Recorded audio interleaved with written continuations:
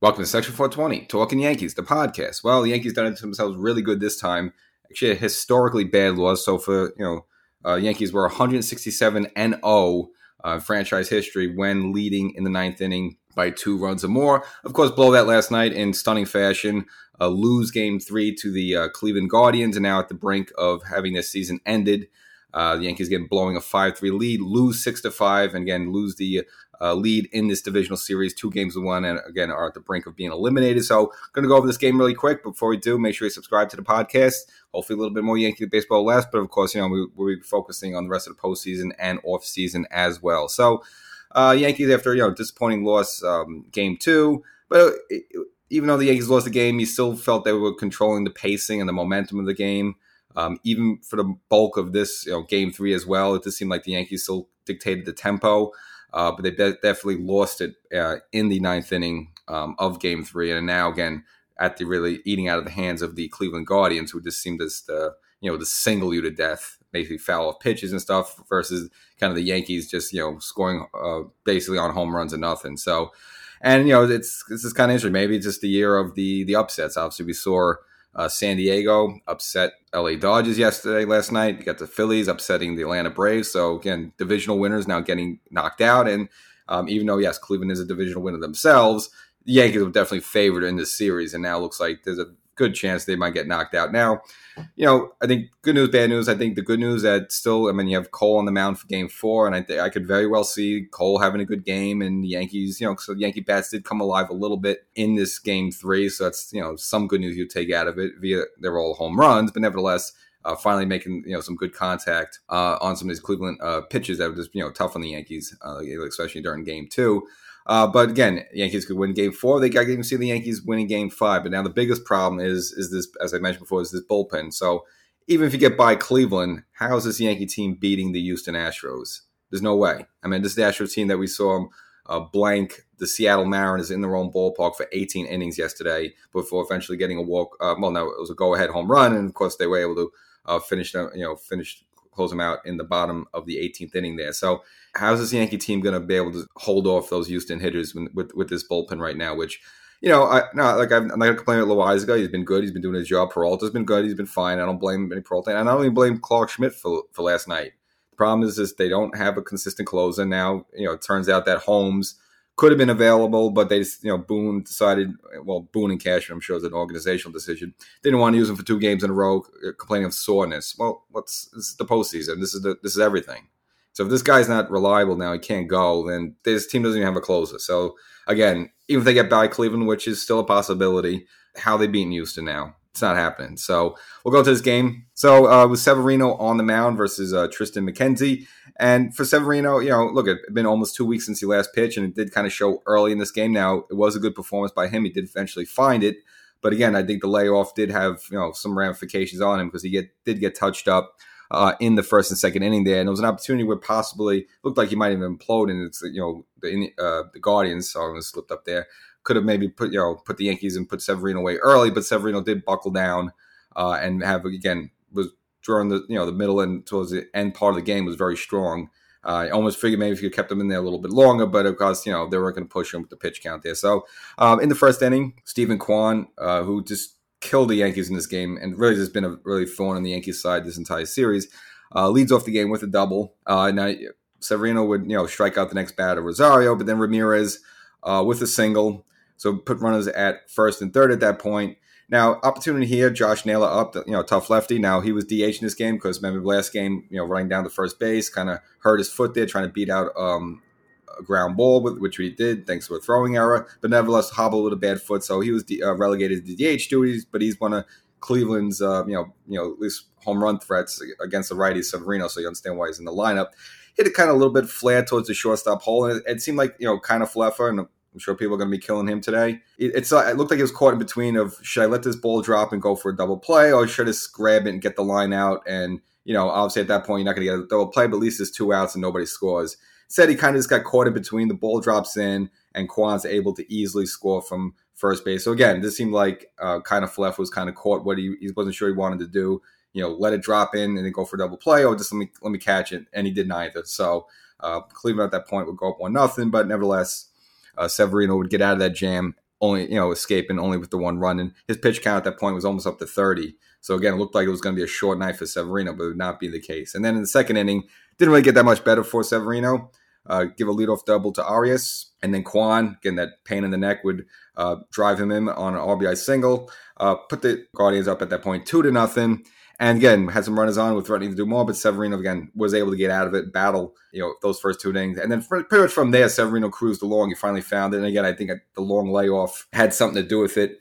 Again, remember, last time we saw him was in Texas. He had 7 no-hit innings. Boone took him out there, and Severino wasn't happy. But again, that was the right move by Boone. And in this game, since Higgy was the catcher for the game, decided to give Higgy the start in this game, which I thought was the right move. And plus, with the bat, Higgy was hitting the ball much better than Trevino. Unfortunately, Trevino during his postseason haven't given the Yankees much offensively. So I understand putting Higgy in this game, and I like the Yankees juggle the lineup a little bit, move Judge down to this second place hitter. I'm not saying Gleyber Torres is your ideal leadoff hitter, but again, I'm kind of mixed feelings on the whole Judge leadoff thing. I just think because once you get him out, I think just psychologically the other pitcher just feels, oh my God, I got Judge out, great. Now I can just chill and cruise along the rest of this lineup. When you have Judge more in the middle of the lineup, it's kind of like, I'm sure the opposing pitcher is kind of looking at on deck circle, and you see him, taking some practice swings. And I think psychologically, it just haunts the pitcher's mind a little bit to know that Judge is coming up there. So again, mixed feelings on him having to lead it off, but at least this game, Boone just wants to switch things up a little bit, dropped him to second place, and then Peralta dropped him down in the lineup as well. I mean, and you haven't seen the first 2 games, not seen much from him other than swing and misses. So Boone decided to drop him down to the ninth hole as well. Now, last episode, I kind of mentioned maybe you want to kick the tires on Aaron Hicks there for left field. Again, I'm okay still sticking with Peralta, but again, he was swinging a lot out of the zone and and in some big spots. So again, I would have been shocked or surprised if they would given Hicks a nod in Game 3, but nevertheless went with Peralta, and that would pay off eventually. And because the Yankees would get on board in the third inning with that same Cabrera, so he would get on with a double. And then Tristan McKenzie, who at that point it seemed like he was cruising along, gave up a 2-run home run to Aaron Judge. So Judge, who was, again, having a terrible first 2 games, even hearing some boos at the end of Game 2 at Yankee Stadium, struck out his first at bat, and you figure, this guy's just completely, just out of it. But able to, finally get inside pitch. It wasn't really a terrible pitch, but, hats off to Judge to kind of putting a good swing on it, up and in, and to get it over there to center field wall. So again, at that point, tying the game up 2-2. And then, but more importantly, at that point, Severino finally settled in. Even had a good stretch there where he retired almost 10 batters in a row. And then the Yankees would eventually go ahead in the 5th inning. Beta would get on with a single up the middle there, but a bit of a seeing eye single. And then that same Peralta who doubled earlier, again, moved down to the 9th hitting spot there, would pay off for the Yankees finally. 2-run home run, a nice bomb to right center field. And just a little note about that with Peralta. I mean, I know we're in the whole new thing now is to flip the bat after a home run, but it's he's sitting there posing, staring at it. It's look, I like Peralta, but you're not Ken Griffey Jr., you're not Reggie Jackson. All right, you were called up in September. Yeah, I mean, he's very good, he's productive, fine like that, but don't be posing like that. It's he's standing there with the bat a little bit for a few seconds and he throws it. I mean, got to show a little bit more class than that. So that's my little knock on Peralta there. Even though the Yankees were ahead at that point, not really too happy with Peralta in that spot there. Again, why you want to egg on the other team like that? Not that they need any more motivation, but I just thought it was a little classless by Peralta to do that. Just put your head down a little bit. I don't know, maybe if you're around a season or 2, then maybe you can start posing and stuff with home runs. But you just been up here for a cup of coffee. But nevertheless, now eventually Severino would lose a little steam, and it really wasn't his fault. So he was cruising along, had 2 outs in the bottom of the 6th there. And then Andres Jimenez, again, had a little ground ball to shortstop. Now, it should be a play that kind of Fleffer should make, but he kind of had to go across his body a little bit to make the throw, and the throw was a little late. So you had Jimenez reach. If that, Severino would give up a single to Arias again, who, again, he gave up that earlier. So now he had a situation on runners in 1st and 3rd. And again, at this point, Severino was up to 106 pitches, which it was most pitches he'd thrown since 2019. So obviously, coming off the Tommy John surgery and all these other injuries, Severino's had the past 3 seasons. Decided to take him out at that point. I think you could have let him finish the 6th, but still, nevertheless, I can understand why they wanted to baby him there. So they ended up bringing in Lou Trevino. Tito Francona countered with a pinch hitter, Brennan. First pitch was a ball way outside. The next Trevino throws one high and tight. Brennan kind of makes a defensive swing. So you got this guy defenses on you on the fastball. So instead of jamming with another 96 mile per hour fastball inside, throws a little breaking ball across the plate. had no spin on it, and Brennan able to put a good swing on it. Drives in Jimenez at that point, and it cuts the Yankee lead down to 4-3. And then after that, Marcus Stroh would come up and hit a line shot towards second base. And for a second, it seemed like it was going to go in the center field for another hit and would have maybe possibly tied the game. But nevertheless, Gleyber Torres was able to snag the fly ball there. But it was hit well. And again, Trevino, I don't think you want to see him ever out there again in a big jam. I mean, it just, again, he has good stuff, but I don't know what the pitch selection there was terrible. I don't know if you want to blame Higgy for that. You want to blame the bench. But luckily, Trevino able to get out of that jam there and just hold Guardians down to a 4-3 lead. And then in seventh, the Yankees end up adding a little insurance run. So Harrison Beta, who kind of got the Yankees on the board in game one with a big home run to tie the game there, adds another big bomb off the lefty. Henkes, kind of tall, lanky lefty there, crushed the ball to left field, solo home run, gives the Yankees an insurance run 5-3 there. And if the Yankees up 2 runs, you still want one more at least. Just again on the road, big game, playoff game. Again, those it's not. You knew it was going to be easy, so yeah, you feel good about it. But still, I would have it'd been nice for the Yankees to go. I'm like 6-3 or 7-3. That's where you feel good. You still feel 5-3, especially with the way the Yankees bullpen could be a little shorthanded. Again, that showed it's reared its nasty head, whatever the expression is, in game 2 there, having to go to Jameson Tyone. Yankee bats needed to add just maybe 1 or 2 more. That would have put it away, but nevertheless, that would not be the case. So Boone from there went to Loaiza and then Peralta. So that's the same formula, uses games 1 and 2, and I was okay. And Peralta was actually cruising along, got the last out in the 7th, had a pretty easy 8th, and then this is going to be the controversy now. Now supposedly, and this is Holmes. Now Boone, did not want to use him in this game at all and said only in an emergency situation. Now, the only crazy part is that the only person who didn't know about this was Clay Holmes. He assumed he was going to get the call in the 9th inning. So pretty much the entire bullpen supposedly was shocked when they called up Clarke Schmidt number to come out to relieve Peralta there. So even Holmes didn't know he wasn't available. So it seems to be a really miscommunication stuff. And then, you heard during the broadcast, if you listen to Bob Costas and Ron Darling, telling the story how even Severino wasn't happy that he was put on the 60-day IL during the regular towards the end of the season with his injuries. He felt that was a little bit overkill, and now this might be overkill of the babying of Holmes, who only threw 16 pitches in game 2, and actually one of the strikeouts that he actually looked as good as he probably had been in quite a while. So you got a case where even Holmes thought he was ready to go, and Boone said no, and even Holmes didn't know about this. So a little miscommunication there, and again, this is a game that, frankly, Boone and Cashman just gave it away by not going with Holmes. I don't know if Holmes would have gotten the job done, but you can't put Clarke Schmidt, a 26-year-old rookie, in that spot like that. And again, I don't even blame Clarke Schmidt for it. I mean, I think he was decent enough, but that's just way out of what he's ever done for, before in the stage, in the Yankee uniform, in the playoffs, and all that jazz. I know he came up through the Yankee system, but still, it's just you're putting him in a spot in a situation he's never even done before. And I just thought it was a bad move. And the whole thing it's a real mess. And again, if the Yankees do end up losing the series, they can look at that game 3 and that decision not to go with Holmes as the nail in the coffin. But again, the bigger issue is that the Yankees don't have a long bullpen. They don't have a good bullpen. And they don't have a championship bullpen. And they don't have a championship-type closer that you can rely on for these games. And that's, again, even if they get past this series against Cleveland, there's no way they're going to be able to hold down the Houston Astros late in games, especially on the road. Forget about that. But nevertheless, let's go to the details of the game. So Peralta did get the first out in the 9th, and I got to understand Boone wanted to stick with him to finish it out. Especially you have Quan coming up there, so you want that lefty on lefty matchup there. So again, I had no problem Boone at that point sticking with Peralta the rest of the way. But then ended up giving up a little bloop fly to Marcus Stroh. And again, not Peralta's fault. It's just a bad luck for the Yankees. Kind of dropped in between shortstop and left field. Cabrera running in there. And since the ball kind of bounced around a little bit at there in the outfield, able to Stroh to go to second base. But you still figure, all right, I've got the 5-3 lead. It's 1 out. Still win this game. But after that, that's when Boone made his decision. Again, we all assumed that Clay Holmes was going to come out. But then when you see that, the bullpen door was struggling a little bit, like, what's going on here? What's going on? You actually see Clarke Schmidt come out, number 86. You're like, oh my, what? And now you're just totally surprised. And at that point, even though the Yankees were up, 5-3, once I saw him coming out, I figured, they're going to lose this game. You just saw all the momentum swing. Their eyes must have been lighting up. Hey, Schmidt's coming out. Good, great. Their hitters must have been got energized from that and showed from the start. First batter, he faced Rosario, gets a single through, able to score Stroh. So now at this point, you have runners at first and third. Stroh scores, cuts the lead now to 5-4. And after that, you have Jose Ramirez up.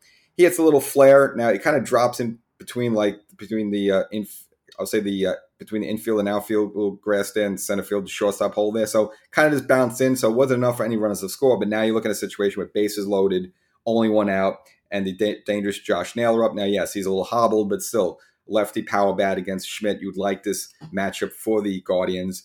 But shockingly, Schmidt buckled down a little bit, was able to get a big strike out of Naylor. So now at this point, you're thinking, hey, wait, is he going to get out of this? Maybe, just maybe, Schmidt's going to come up, here with the upset and get out of this jam. But nevertheless, next batter up, Oscar Gonzalez.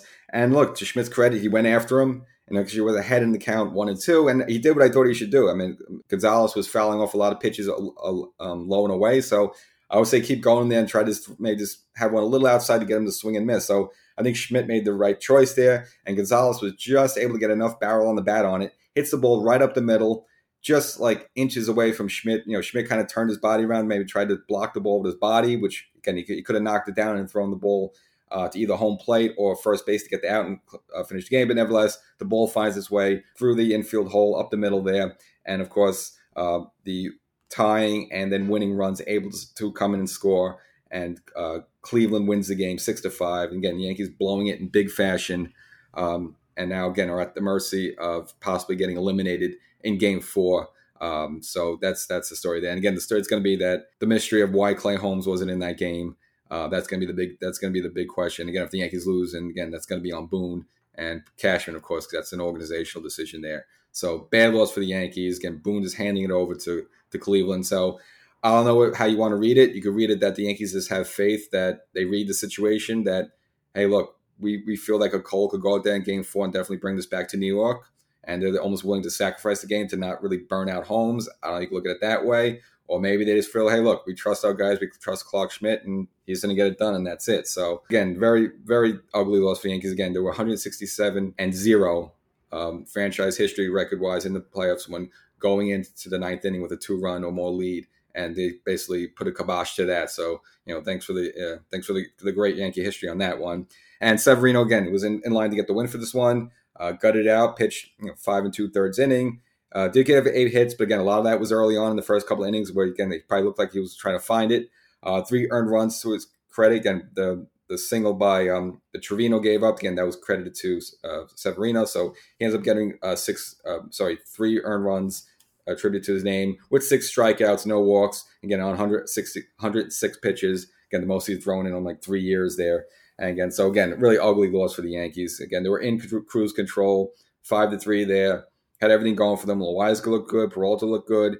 You had a little bit bad luck there with, that Marcus Stroh, a little bloop to left field there falling in there. But again, it's a game the Yankees should have won. Same thing as Game 2. The Yankees kind of should have won Game 2 there. And now you see the pacing and everything totally shifted towards Cleveland in that ninth inning there as they kind of even with Schmidt with a 2-run lead, him coming out, I think you just felt the loss coming. You knew it.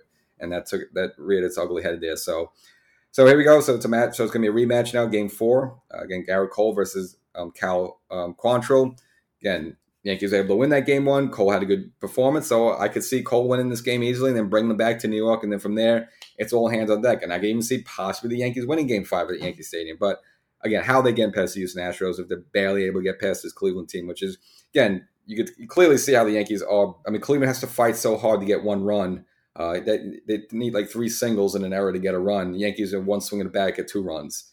And Bob Costas pointed out, out of the 11 runs they've scored so far in this postseason, 10 of them came via the home run, and this one from the Jose Trevino sacrifice fly in Game 1. That's it. So all the Yankees runs have been home runs. So you just see how the Yankees, again, in that aspect, are superior to them. They should not be struggling. But nevertheless, got to give Cleveland credit. They scrap, especially players like Quan, for example.